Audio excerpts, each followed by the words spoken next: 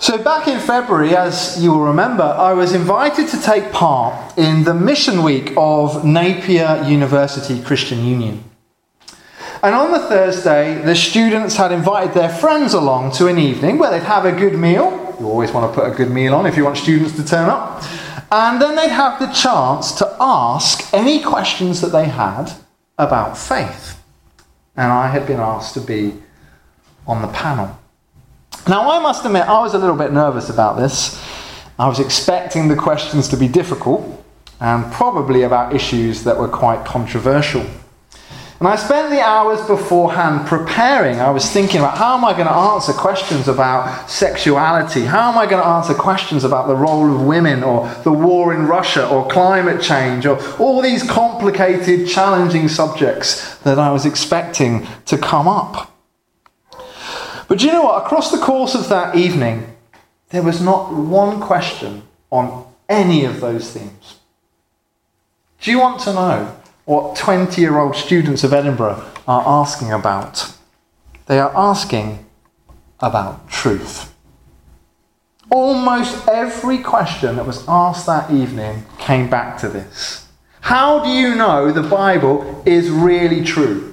How do you know Jesus really lived? How do you know prayer really works? On and on and on the questions went, all a variation on the same. How do you know Christianity is true enough to stake your whole life upon it? You see, young people today are so used to being told lies on social media. People exaggerating their stories or photoshopping their pictures to make everything look wonderful. And this happens so often, they now distrust everything. There's so much fake news out there, so much spin coming out of politicians and the media. They don't trust authority figures at all. And so as they now encounter faith, they naturally doubt it. They suspect it. They want to rigorously question its reliability. And they're not just going to take it as read just because a member of the church tells them that this is true. Now, I'm not being harsh on students. I think in today's world it's essential that they're trained to think critically. And I also don't think it's an issue just for them. I think our whole world is desperate for truth. With everything around us changing so fast, we all want to know what is the truth that we can really rely upon. And with that being the case, our world then needs prophets. Prophets are people who speak truth. They speak truth into the world. They speak truth into the situations that we find ourselves in.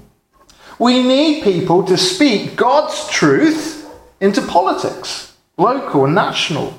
We need people to speak God's truth into issues of science and ethics and the whole new AI debate that's going on. We need people to speak God's truth in our schools and our universities. And that's why we pray for people like Maureen and Amy. And of course, we need people to speak the truth about Jesus into the community in which we live. Our world is desperate for truth, and it is desperate for prophets, truth speakers, to announce it. And therefore, I think our world really does need Pentecost. Because Pentecost, in many ways, is all about truth. First of all, it was the fulfillment of centuries of prophecy, proving that God speaks the truth. Pentecost itself announced important truths into the world. And finally, Pentecost is the means by which those much needed truth speakers are made. It's by the filling of the Holy Spirit that ordinary people just like you and I here this evening are empowered to speak God's truth into the world. Pentecost is about truth, And we're going to think about these things this evening. The first thing that I want to say about Pentecost is that it was prophesied. It was foretold centuries before. God had raised up speakers to declare that it was going to happen. And that means that when it did finally happen, it proved once more that God speaks truth. When God makes a promise, it always happens. Let's think about the Old Testament. In the Old Testament, there were lots of people who started to speak about the Holy Spirit.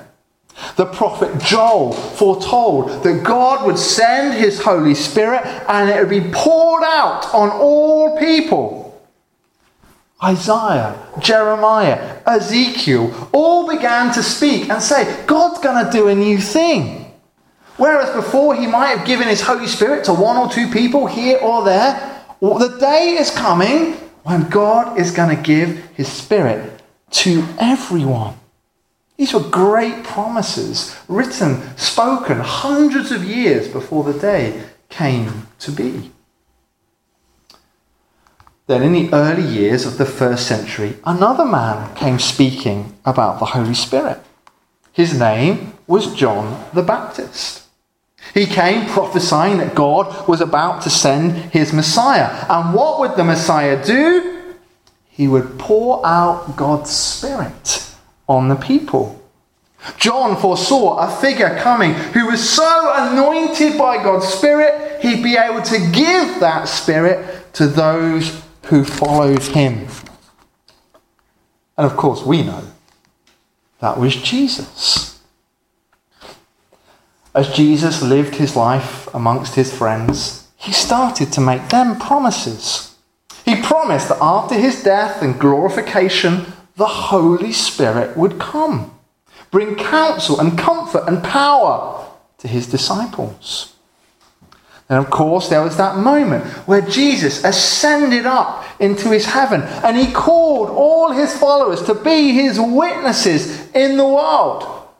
But before they were to do that, they were to wait because God was going to send his Holy Spirit.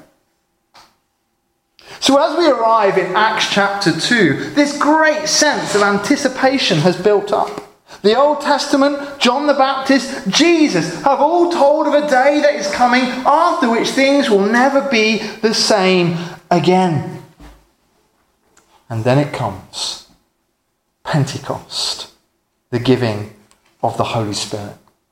The disciples gathered together praying, and suddenly the Spirit rushes in with wind and fire, and they begin speaking in other languages and praising God. And then they spill out into the streets and tell people about Jesus. What I want us to see is that this wasn't an accident. This wasn't a coincidence. This was a plan that God had had from day one. It was a promise that he'd made over the centuries, and at Pentecost it all came true. When God speaks, it is true. When God makes a promise, it can be trusted. And maybe as you look at your life today and you're searching for answers and you're trying to work out what truth might be for you, remember this. With God, no word is ever wasted.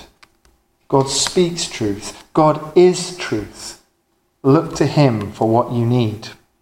Pentecost was foretold hundreds of years before it happened. And when it did, it showed that God is the truth. But Pentecost is not just about keeping promises of old. Pentecost also speaks new truth into the world. God did something so dramatic, it taught us important truths about his plans and purposes. I like this picture. On the day of Pentecost, the Holy Spirit didn't just come on one or two individuals. It didn't just come upon the elite, the priests and the kings. It came out on all people. What was it that Joel had said? In the last days, God will pour out his Spirit on his people. Sons and daughters will prophesy. Young men will see visions. Old men will dream dreams. On my servants, both men and women, I will pour out my Spirit, and they will prophesy. You see, in the age of the Holy Spirit, there's no room for racism or sexism or ageism or elitism or any other type of ism that you can think of. Pentecost is the great equalizer, the great transformer. It shows that all of God's people are equal in his sight. He pours out his Holy Spirit on them all without measure. It's interesting that in the 20th century, there was the great Pentecostal movement. And it started in a little meeting house in Los Angeles, a place called Azusa Street. And there was this African-American pastor. His name was William Seymour. And the great Pentecostal movement broke out when he preached a sermon with one line at its heart. He said this: "The colour line was washed away in the blood of Jesus." And he was speaking into the civil rights movement and all of that was going on. But this is the truth of Pentecost. The Holy Spirit comes into us all. It is the same Spirit living inside of us. So that means that we are family with people from every race and background and age and class. We are all equal children in God's people. So Pentecost taught something important. It taught a new truth into the world. God's kingdom is for everyone, and all are welcomed into it. But Pentecost also taught an even more important truth than that. When Peter was filled with the Holy Spirit and he went out to speak to the crowd on the day of Pentecost, what was his sermon about? His sermon was all about Jesus. The life that Jesus lived, the death that Jesus died, the resurrection of Jesus. Peter was convinced that the events of Pentecost were the proof that Jesus is Lord. He'd risen, he was now on the throne reigning, and he poured out his Holy Spirit just as he had promised to do. The Holy Spirit to Peter was the proof. And that is why his message was clear. Jesus is Lord. Jesus is the Messiah. Jesus is the one we were waiting for. There is no one else. This was the truth that the world needed to hear. And it's the same truth that the world needs to hear today. So Pentecost showed that God speaks the truth because it fulfilled years of prophecies. And Pentecost also spoke an important truth into the world. It taught us again exactly who Jesus is. But Pentecost also created speakers of the truth, or prophets. Picture again the scene. The streets are swarming with Jewish pilgrims. It's a great opportunity to witness for Jesus. And the Holy Spirit falls on them gathered in that room. And what happens? They can speak in the languages so that everybody can understand. And then they go out into the streets and they speak to the crowds. I always think of Peter. I mean, literally just a month or so before this, he had denied even knowing Jesus. 3 times by the fire that night that Jesus was arrested. He said, I don't know this man. I don't know. He even called down like curses upon himself. I don't know this man. He was terrified to be associated with Jesus. And here, on the day of Pentecost, in the heart of the city, he stands up and he announces who Jesus is. Lord and Messiah. What courage, what conviction, what eloquence for a fisherman. It was the Holy Spirit that enabled Peter to speak like that. Nothing else could have done that. The Holy Spirit enabled him to speak to the crowds and teach them the truth that they needed to hear. Not an easy truth, It's not easy to stand up and announce that Jesus is Lord in the capital city of the Jews, run by the Romans. But in the power of the Holy Spirit, Peter stood up and spoke the truth. Still today, the Holy Spirit comes into the church, comes into the lives of believers to enable us to be the witnesses for Jesus in the world. All of us in this room would say we struggle to find the words at times. We don't know what to say. We don't know how to speak to our family or our friends or our neighbours. But if we trust in the Holy Spirit, if we invite God's Spirit into our life, he will raise up opportunities and he will give us the words to say. If we step out in faith to speak the truth, the Holy Spirit will do the rest. So Pentecost, God kept his promises, God spoke truth into the world, and he empowered others to go and speak the truth that the world needed to hear. So that just leaves us one final thing to think about. In a world that is desperate for the truth, in a world full of lies and fake news, in a world where churches are decreasing in number and people are losing confidence, how much more do we need the Spirit again today? Now, of course, we cannot manufacture another Pentecost. It's God who's in control. He's the one that pours out his Spirit. But we can prepare ourselves and we can open our hearts to what God might want to do. And I think there are 4 hints, just very briefly in this passage, that help us to think, well, how can I invite God into my life? The first is repentance. After Peter's sermon and the crowd hear that Jesus is Lord, they turn to Peter and say, what shall we do? And Peter's first line is that they must repent and be baptized.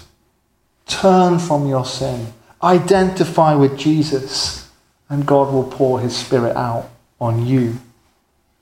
In the United Kingdom, Pentecost is called Whit Sunday. Did you know that's called Whit Sunday? And it comes from the Old English White Sunday. And that is because on Pentecost, the church used to have a lot of baptisms. And when the candidates came out of the water, they dressed in white, a symbolising of their sins being washed away. If we want to know God powerfully at work in our lives, we've got to be quick to repent of sin and step out to follow him through the waters of baptism if we haven't done it before. The second step I think this passage shows us about receiving the Spirit is the importance of obedience. We cannot expect to be on fire with God's Spirit if we are being deliberately disobedient to what God wants of us. The disciples had done exactly what Jesus had asked them to do, hadn't they? What is it he told them? Wait until the gift my Father has promised comes on you. For 10 days they'd waited in the upper room in Jerusalem, and then the Spirit came. If we want to know God at work in our lives, we need to think about, are we trying to follow him? Are we trying to do what God wants of us? Is there a particular thing we're hesitating on or refusing to do? Maybe there's just an area where we know we need to be obedient, and that obedience might unlock the door for a powerful ministry to come. The third little hint I think we see in this passage is unity. When those believers were gathered in that upper room, it tells us that they were praying of one accord, one purpose, one mind, devoting themselves to the Lord. When the Spirit came, they were all together. A church that is going to powerfully speak God's truth into its community will be a united church. A church united to the Lord and united to each other. It's difficult to remain united at times. Sometimes we have to say sorry. Sometimes we have to help build bridges again. But if there is unity in the heart of God's people, the Spirit will move in power. And finally, it goes without saying, and Tom reminded us this a couple of weeks ago, if we want to be used by God to speak his truth into the world, if we want the Holy Spirit to move amongst us, we need to be people of prayer. It is not a coincidence that those disciples were praying when the Holy Spirit came. If you go another chapter later in Acts, you find them again. After an experience of difficulty and persecution in the city, they gather to pray in Acts chapter 4, and the Spirit is poured out on them again and makes them bold to be speakers of truth into the city. It's not us that converts people. It is the Lord. And we should be praying for our neighbourhood, praying for our community, praying for the Spirit to move. I think Pentecost is a really encouraging day. It reminds us that God is truth. When he makes a promise, he always keeps it. We can trust our lives on him. Pentecost speaks truth to us. It tells us that all people are equal in God's sight and Jesus is Lord. And Pentecost empowers us all, even the shyest, even those who think themselves unable to speak, to go and speak his truth to the world, to neighbours, friends, family, colleagues. We all can speak of Jesus when the Holy Spirit is at work within us.